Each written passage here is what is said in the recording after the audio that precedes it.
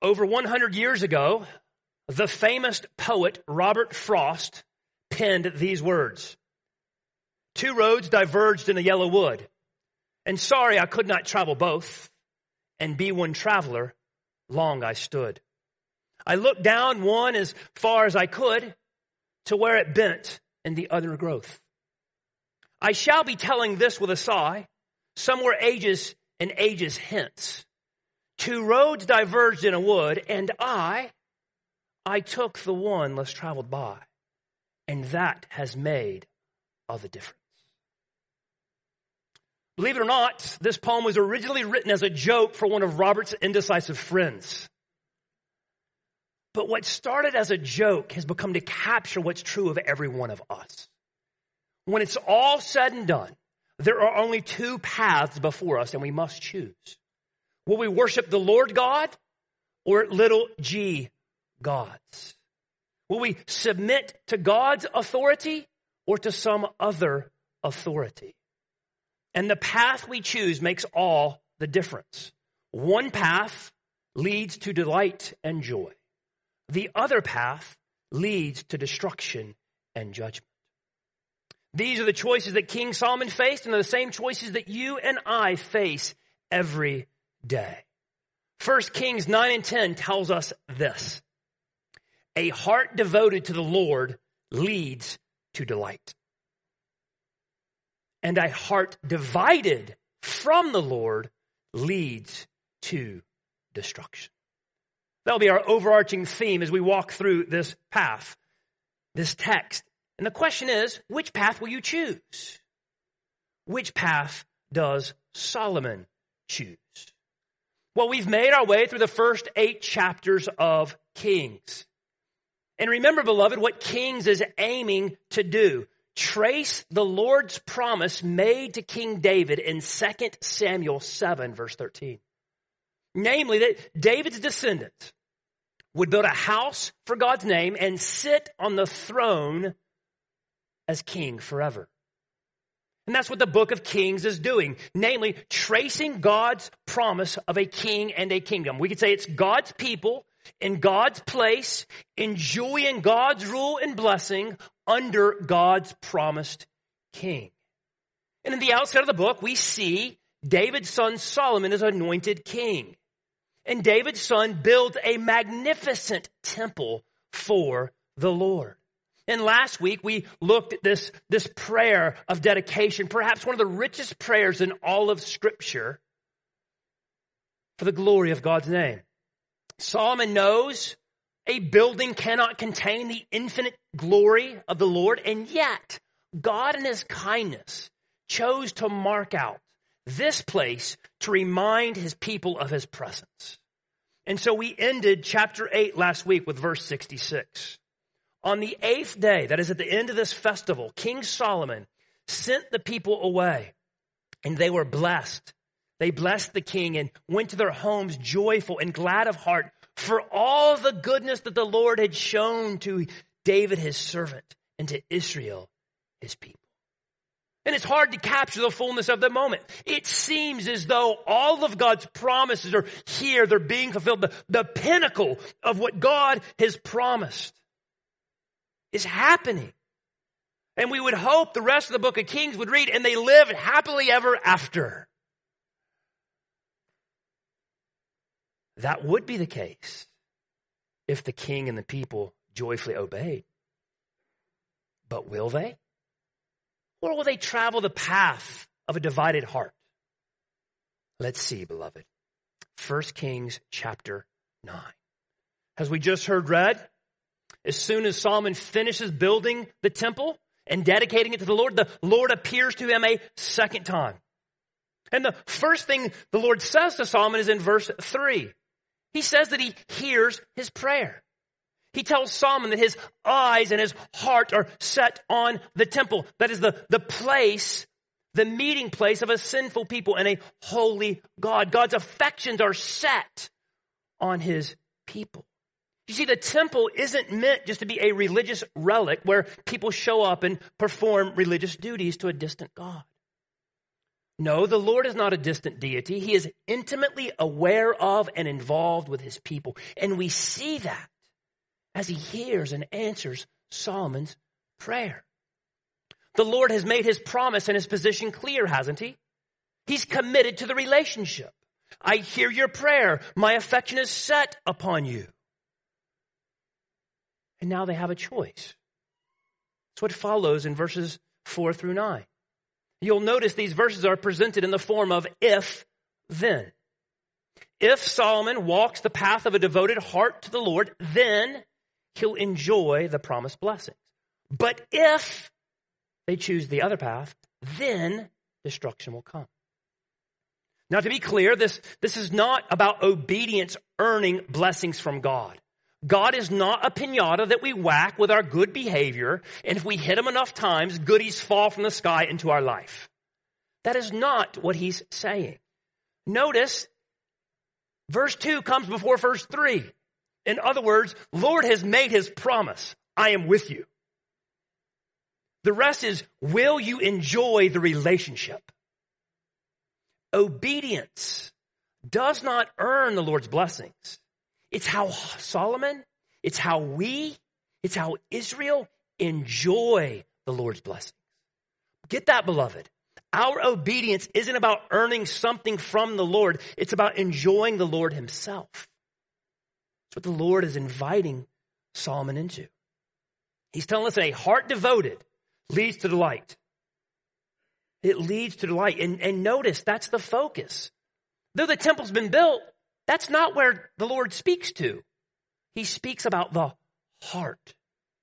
And this shouldn't surprise us. We've seen over and over again, haven't we? Chapter 2, chapter 3, chapter 6, chapter 8. At every pivotal moment, it breaks in and says, walk in the Lord's ways with wholeness, fullness, uprightness of heart. That's exactly what he says here.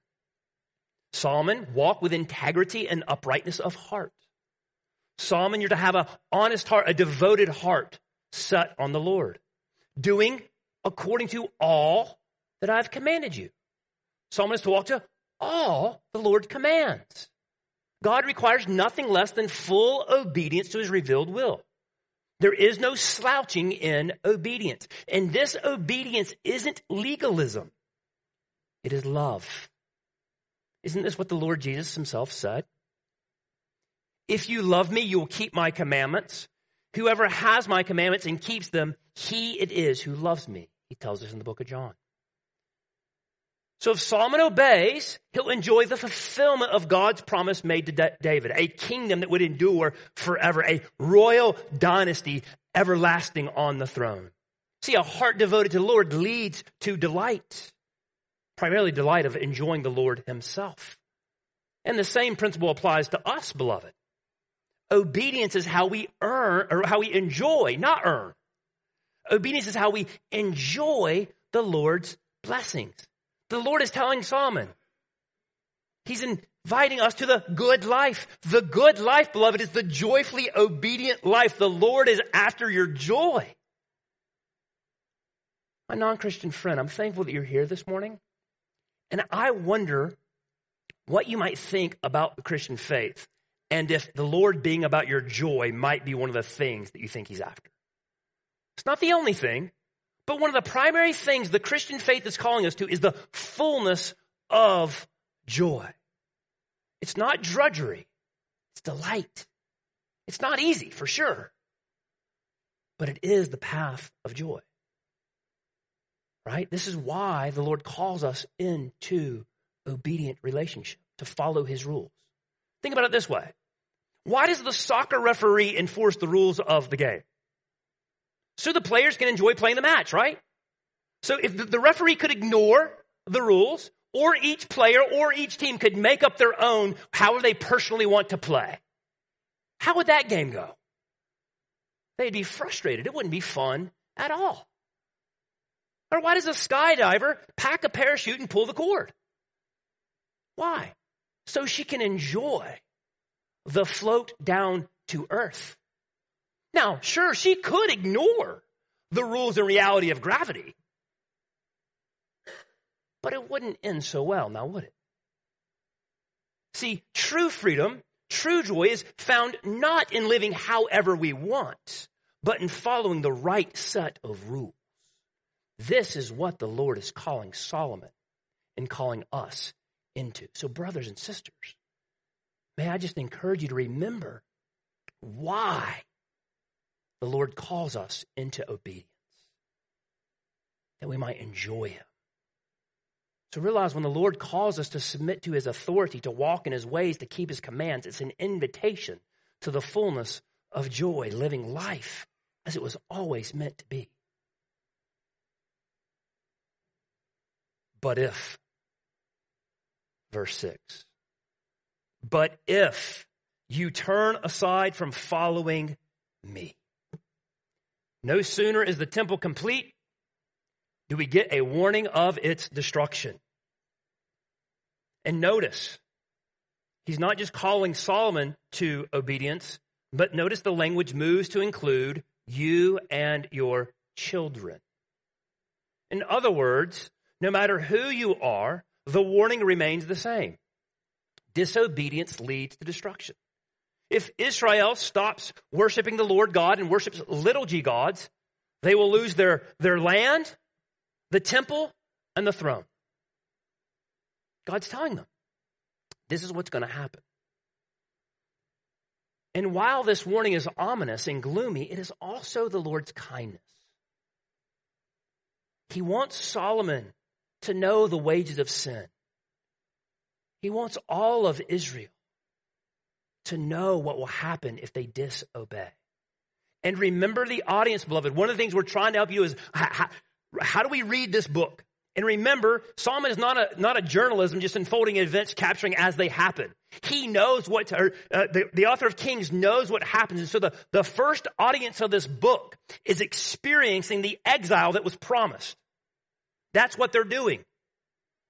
They're living in the Lord's promised destruction of verse 8, 7, and 8. They are the byword. They are the laughingstock. It's happening to them. And they might be asking, why has the Lord done thus to this land and to this house? Verse 9, because they abandoned the Lord their God who brought their fathers out of the land of Egypt and laid hold on other gods and worshiped them and served them. Therefore, the Lord has brought all this disaster on them. Do you see how this is a gracious warning from the Lord? As the exiled people read this text, they know the Lord is not capricious. They know the Lord is not just having a bad day and send them off to their room. No, the Lord in his kindness tells them, listen, a heart divided from the Lord leads to destruction, and that's why you're sitting where you are. This reminds me of a story I shared with you all several years ago. It's from an article that I read in the New York Times, and it was titled, The Hazards of Growing Up Painlessly. It tells the story of Ashlyn, and Ashlyn has a genetic disorder that literally prevents her from experiencing pain. And so when Ashlyn was 2, her mother had to wrap her hands to keep her from biting off the flesh of her own hands.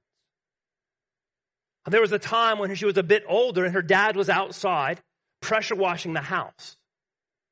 Dad turned around to see Ashlyn gripping the engine of the pressure washer, skin smoldering off. The article says, her life story offers an amazing snapshot of how complicated a life can get without the guidance of pain. Pain is a gift, and she doesn't have it. Beloved, the Lord disciplines those whom he loves. He's committed to his people Israel. Love and exclusivity go together. God cannot and will not sit idly by as his people turn to other lovers. Why? Because the Lord knows 2 things. Other lovers will not ultimately satisfy, and maybe even more importantly, they are not worthy of the affection the people are given to them. He alone is worthy. He alone is worthy to be worshiped. He alone will truly satisfy. So instead of letting his people continue in painless rebellion, God kindly makes them experience the misery of their iniquity that they might turn back to him. Because he's committed. Remember verse 2, he's committed. He'll do the hard but loving work of bringing unpleasant consequences for their rebellion, even if his name will be tainted. Even if it causes his name, his reputation to be ruined for a little bit of time. This is how committed he is. And as Nathan has been reminding us, as Romans and Peter remind us, this is written for our instruction. The Lord wants us to know a divided heart leads to destruction. And in the pain, he's calling us to repent. In the pain, he's calling us to repent, to hate our sin, confess it, and turn away from it because it displeases the Lord. So brothers and sisters, when you feel the pain of sin, when sin stings, this is going to be hard, but rejoice that the Lord loves you enough to draw you back to himself, that you might know true and lasting joy. So even the promise that disobedience leads to destruction is a good gift from a gracious God. It's like a physician who has to break a bone that he might reset it so it can heal properly. That's the kind of God that we have. This might sound weird to some of you. You may feel no pain, no remorse, no misery because of your immorality. And I would just say in this moment, I plead with you not to confuse the absence of pain and destruction with God's approval. One of the scariest things that could ever happen to us is that God gives us over to our rebellion. Our desires, our passions, we're able to live them out in whatever way we want without conviction from the Holy Spirit. It's one of the most scariest things that can happen to us. And so I would just encourage you, if that's you, plead with God to bring pain. If you want to think more about that, I just encourage you to go read Romans chapter 1 this afternoon. Romans chapter 1. Solomon has been given a choice. Two paths are laid out before him. Which will he choose? Chapters 9 and 10 begin to answer that question. How will Solomon choose? Let's see. From chapter 9, verse 10 to through the end of chapter 10, we read about the glory of Solomon's kingdom. And as we'll see, Solomon is a prosperous international businessman, literally trading cities for gold, building a fleet of ships to travel the world and bring back the world's most precious materials. Jeff Bezos and Amazon have nothing on King Solomon. He's a successful manager and builder. Whatever he desires to build, it happens. He's a man of global fame. Royalty from around the nations are coming to see him and give gifts to him. Look at chapter 10, verse 23. King Solomon excelled all the kings of the earth in riches and wisdom. First note, this is exactly what the Lord promised in chapter 3. Wisdom and wealth beyond compare. Yet again, we see the Lord's faithfulness. He's committed to his people. Not one word of his promises fail. And so Solomon has every reason to be devoted to the Lord because the Lord has first showed his devotion to him. And on the surface, it seems like everything is grand and glorious. The world is applauding Solomon. Let's dig a little deeper, shall we? Chapter 9, 10 through 12. At the end of 20 years in which Solomon had built the two houses, the house of the Lord and the king's house, and Hiram, king of Tyre, had supplied Solomon with cedar and cypress timber and gold as much as he desired, King Solomon gave to Hiram 20 cities in the land of Galilee. But when Hiram came from Tyre to see the cities that Solomon had given him, they did not please him. Remember, beloved, the author has intentions about why he puts certain pieces of text next to others. And so the first thing the author chooses to tell us about King Solomon's reign is what? He gives away land for gold. And evidently, it wasn't a fair deal. It seems as though he ripped Hiram off, taking advantage of a man that was once his friend. So now, instead of peace with neighbors, God's blessing, there's frustration. But even more concerning, do you see something more concerning about this? The land was promised by God to Israel. The land was a blessing from God to his people. And now Solomon trades God's good gift for gold of his own. What might this begin to tell us about Solomon's heart? Devoted or divided? Let's keep reading. Verses 15 through 23, we read of Solomon's vast building empire. Look at verse 15. And this is the account of the forced labor that King Solomon drafted to build the house of the Lord and his own house and the Millo and the wall of Jerusalem and Hazor and Megiddo and Gezer. And drop down to verse 19. And all the store cities that Solomon had, and the cities for his chariots, the cities for his horsemen, and whatever Solomon desired to build in Jerusalem, in Lebanon, and in all the land of his dominion. And it goes on in verse 20 and 21. They give us a bit more details about the labor force, the foreign nations that were drafted to work for Solomon. It goes out of its way to say these weren't Israelites, at least not in this instance. But there is this idea of forced labor and devoting to destruction. And in this, the author is taking us back to the book of Judges. The book of Judges. So just a side note here, this is not genocide. It's not targeting a specific people because of their ethnicity. And it's not chattel slavery, barbarically kidnapping peaceful people and treating them as possessions owned as property. That's not what's going on here. It's not good, but that's not what it is. If you go read the book of Judges, these were not innocent people minding their own business. They were horrific nations, rebellious in the most inhumane ways. And after century after century of disobedience by these nations, the Amorites, the Hittites, the Jebusites, the Perizzites, the Canaanites, God brought judgment on them. That's what's happening. If you want to hear more about that, we preached through the entire book of Judges. Well, we had to deal with all of it almost week after week. So go back our website, Sermons and Judges in 2018, and just listen. But the author's point here is Solomon's building campaign. He built store cities for his chariots and his horsemen. Right? Read in a positive light, we might say he's an astute army general.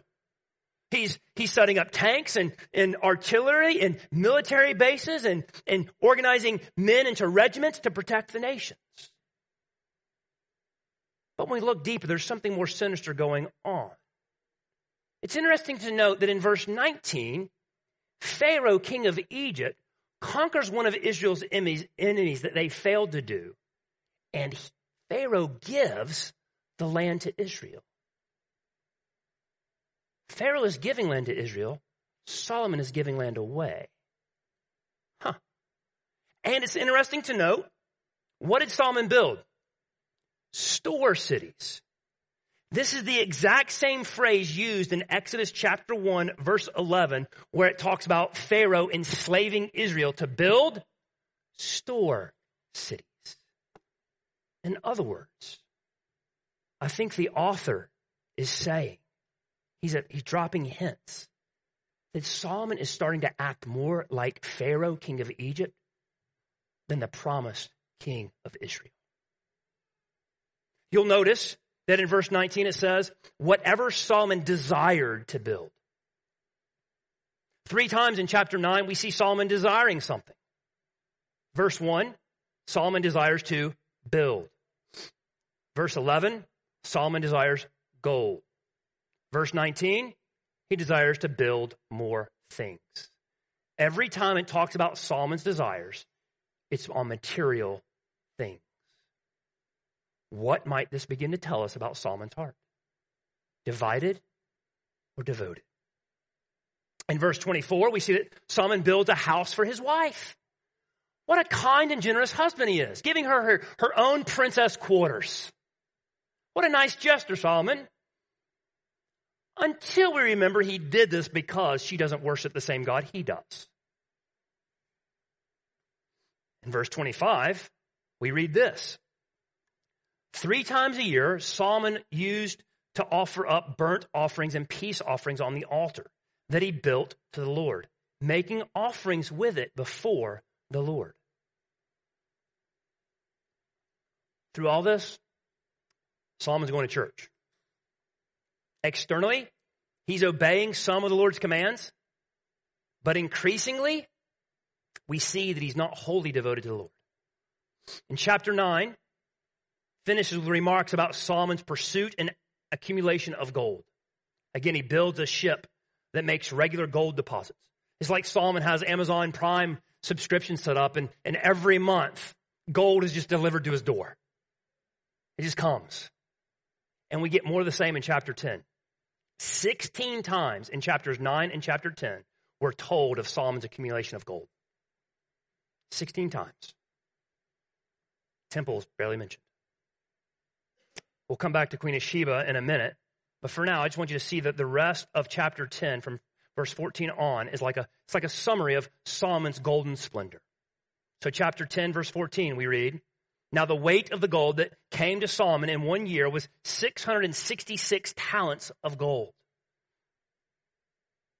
This week, I was like, how much is that today? So I Googled how much is a pound of gold. Gold's about $22,000 or $23,000 a pound right now. So that means every year, Solomon had $1.1 billion of gold flowing to him. Every year. $1.1 billion of gold just showing up. And how is the king going to use this? Does he use his power and influence and wealth to bless others? Or does he boast? Well, verses 15 through 22 catalog Solomon's wares. Shields made of gold. You don't use shields of gold for battle. You use shields of gold to boast. Throne, plush, big, magnificent throne, gold. And shouldn't the king drink from solid gold cups? Well, of course. So we read of drinking vessels made of pure gold. Whereas before it talked about how Solomon's power blessed the people, that's nowhere present in these verses.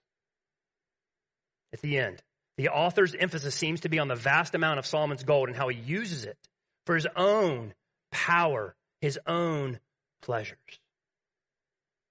Be clear, the issue is not the mere possession of gold. The issue is not simply having a big house or luxurious furnishings. The issue isn't being in a position of power and influence. Money and material wealth aren't inherently bad. High positions, influence, having lots of power isn't necessarily bad. In fact, remember, the Lord is the one who promised Solomon would be king. The Lord is one who promised that Solomon would be wealthy. So in this particular instance, Solomon's high position and wealth testifies to God's faithfulness. But it appears the blessings from the Lord have become more important than being with the Lord. Why do you say that, Joey? Well, again, it's interesting to note that the temple's the symbol of God's presence with the people, and these final verses isn't even mentioned. It's not even there. The focus is on gold, not God. Solomon seems to be more enamored with the gifts than the giver. And instead of being satisfied with receiving whatever comes his way because of the Lord's promises, it's as though he's scheming and strategizing to get more and more and more and more. Solomon has become more intent on accumulating gold rather than adoring God. And again, I remind us, this is written for our instruction. We could say Jesus summarized 1 Kings 9 and 10 when he said, you cannot worship God and money.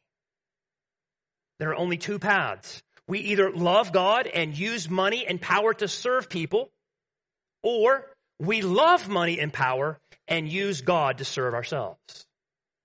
Those are the paths. What we do with the money in our hands shows what we value in our hearts.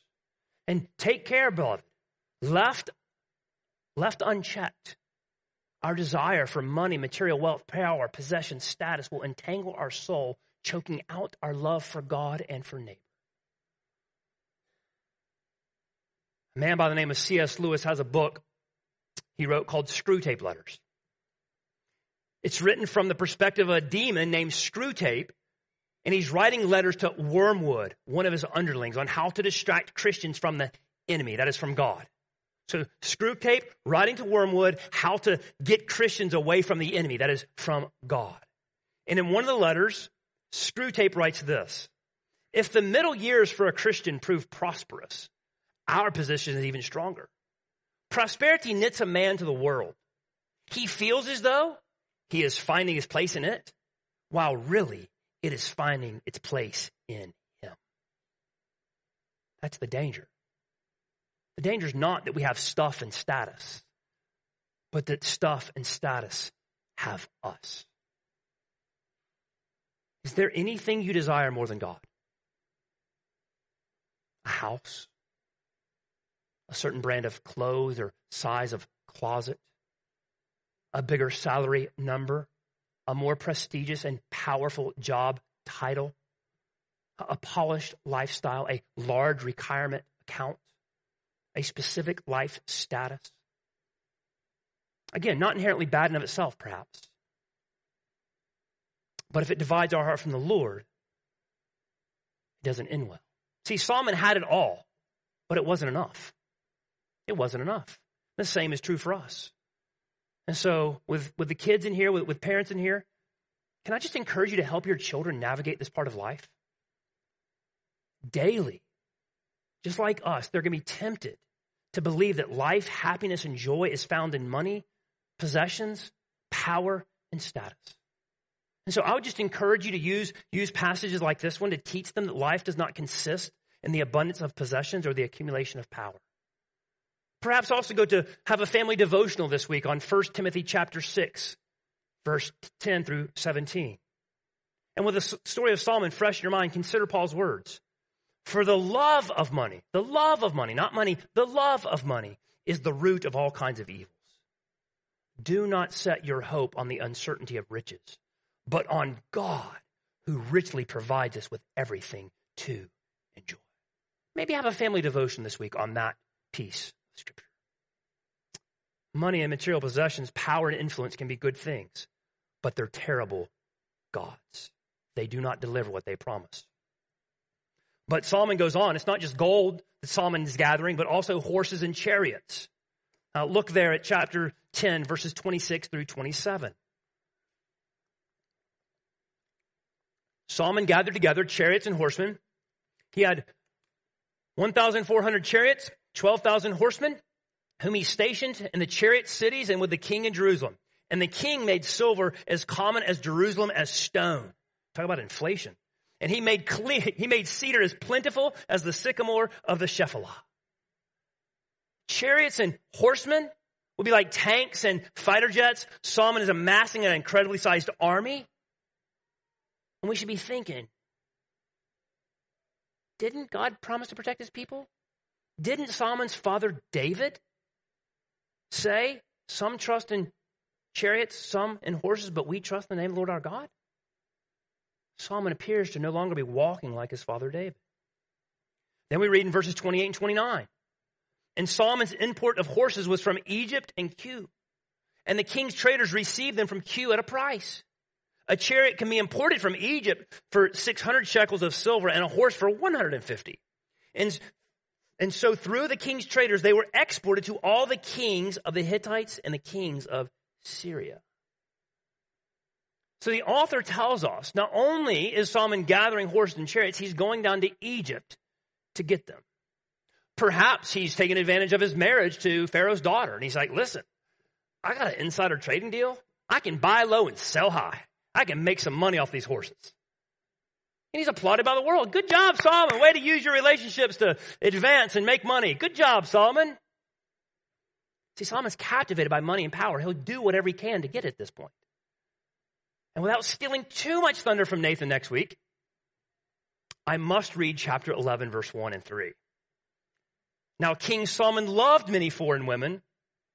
Verse 3, he had 700 wives who were princesses and 300 concubines. The allures of all these things leave Solomon intoxicated. He only wants more and more and more. Do you see? The cheap pleasures of sin never fully satisfy the deepest longings of our heart. They never do. It's clear. Solomon's heart is not devoted, but is becoming divided. And the author has arranged this material to reveal Solomon's shriveling heart. Listen to God's word for the kings to obey in Deuteronomy chapter 17. In fact, if you have your Bibles, flip over to Deuteronomy chapter 17. It'll be back a few pages. Deuteronomy chapter 17. Listen to God's word for kings in verses 14 through 17.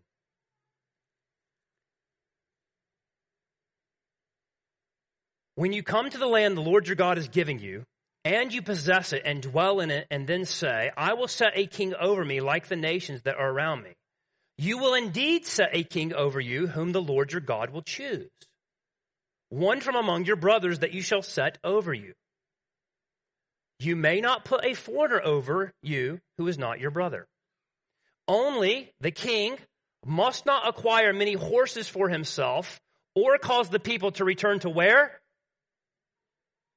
What is Solomon doing?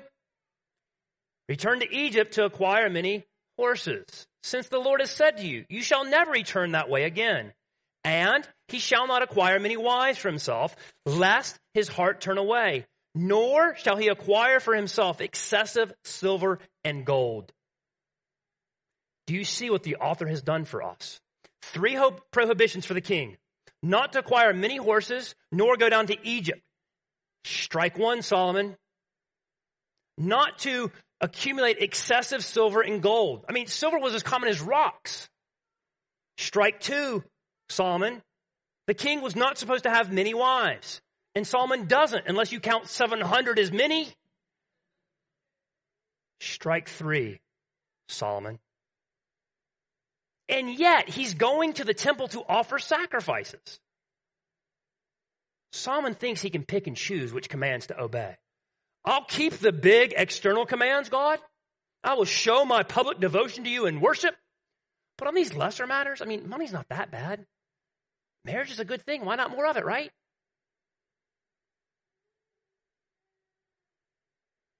He's beginning to compromise. And again, I'm reminded of the Screwtape Letters.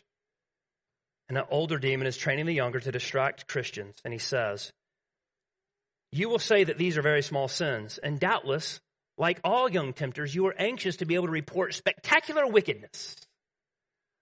But do remember, the only thing that matters is the extent to which you separate the man from the enemy, from God. It does not matter how small the sins are, provided that their cumulative effect is to edge the man away from the light and into the darkness. Murder is no better than cards if cards will do the trick. Indeed, the safest road to hell is the gradual one, the gentle slope, soft underfoot, without sudden turnings, without milestones, without signposts. Between chapters 9 and 11, roughly 20 years pass for Solomon. The decline is slow, but it's real. See, sin, even the smallest one, is like the first step on an escalator. It leads you down quicker than you want to go. So, beloved, heed God's kindness in this cautionary tale. Heed his kindness. Invite others to correct you, to point out that Jesus is a better treasure. Talk to others where your heart is tempted to be divided. Ask the Holy Spirit to give you a heart devoted to the Lord.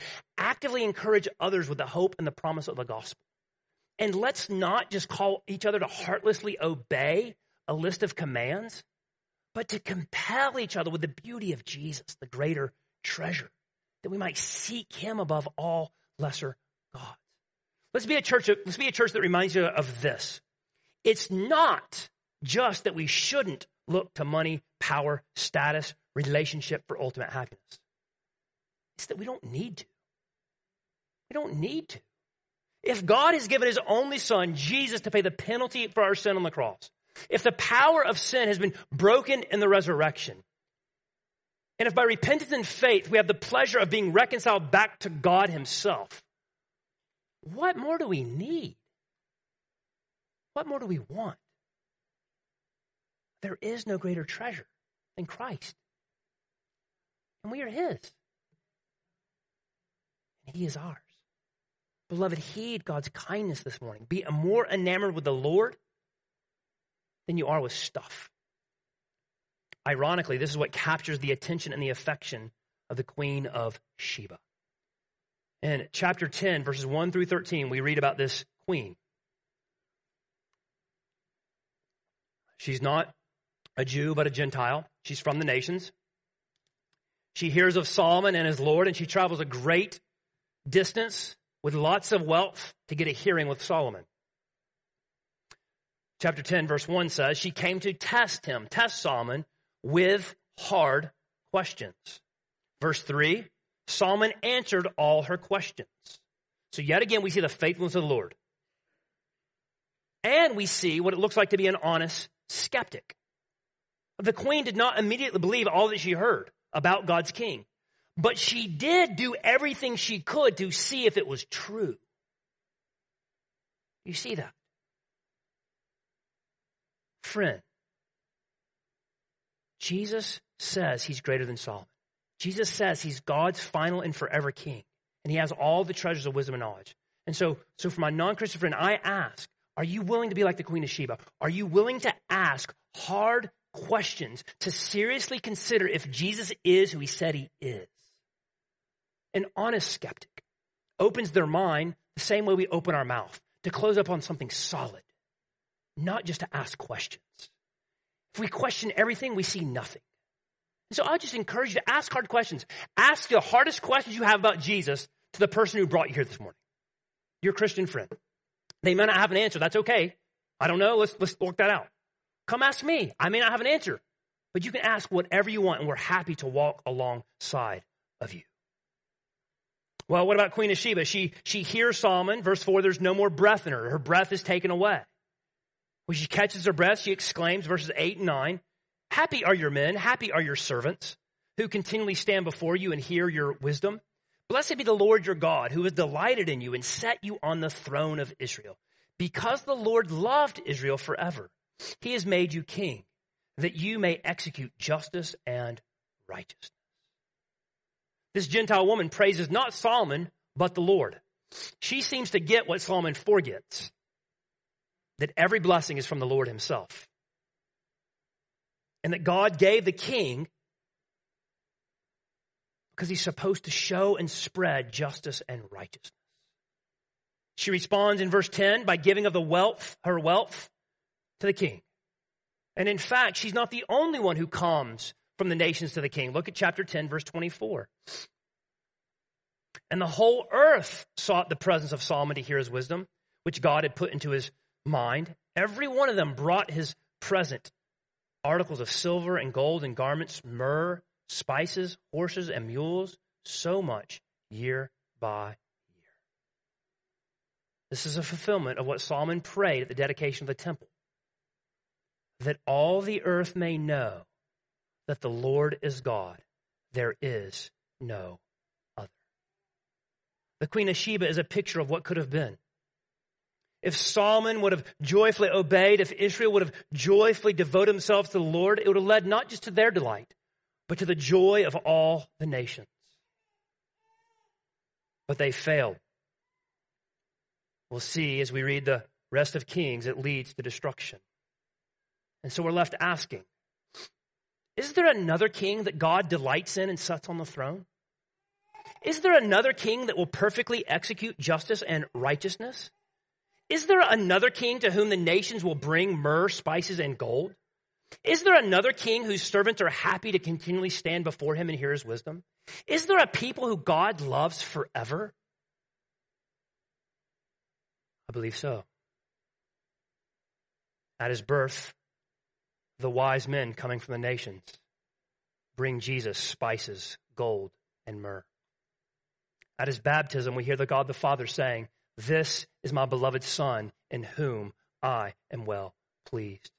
In his life, Jesus lives joyfully, obeying his Father, showing us perfect righteousness.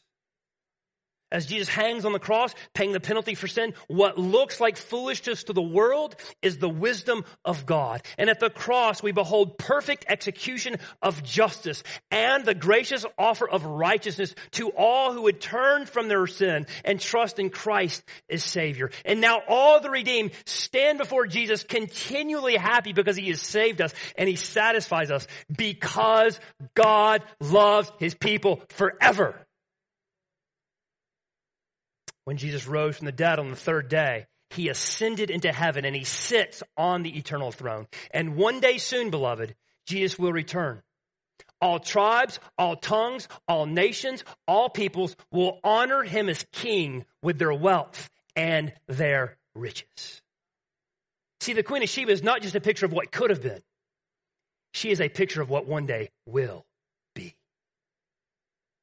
Brothers and sisters, the greater Solomon, Jesus Christ, has come. And he's coming again to make all things new back to the way they're supposed to be. God's people in God's place, enjoying God's rule and blessing under God's promised King, the Son of David, Jesus Christ. Let this joy before us compel us with hearts devoted to and delighting in the Lord. We won't be perfect, but when we mess up, guess what? We just run back to our perfect King. We just run back to our perfect King. Say, there's my righteousness. There he is, right there. For my non-Christian friend, which path will you choose? It makes all the difference. A heart divided from the Lord leads to destruction. But good news, glory be to God. Praise God, hallelujah. A heart devoted to the Lord leads to delight. Let's pray. God, thank you for your word. Thank you that it is rich, that it is true. Thank you for the soberness of the warnings and the kindness of them. Thank you, Jesus, that you are the King of Kings, that you show us perfect righteousness and justice. Help us live with hearts devoted to the Lord. God, build us up that we might treasure Christ together. We pray all this in the name of Jesus. Amen. Amen.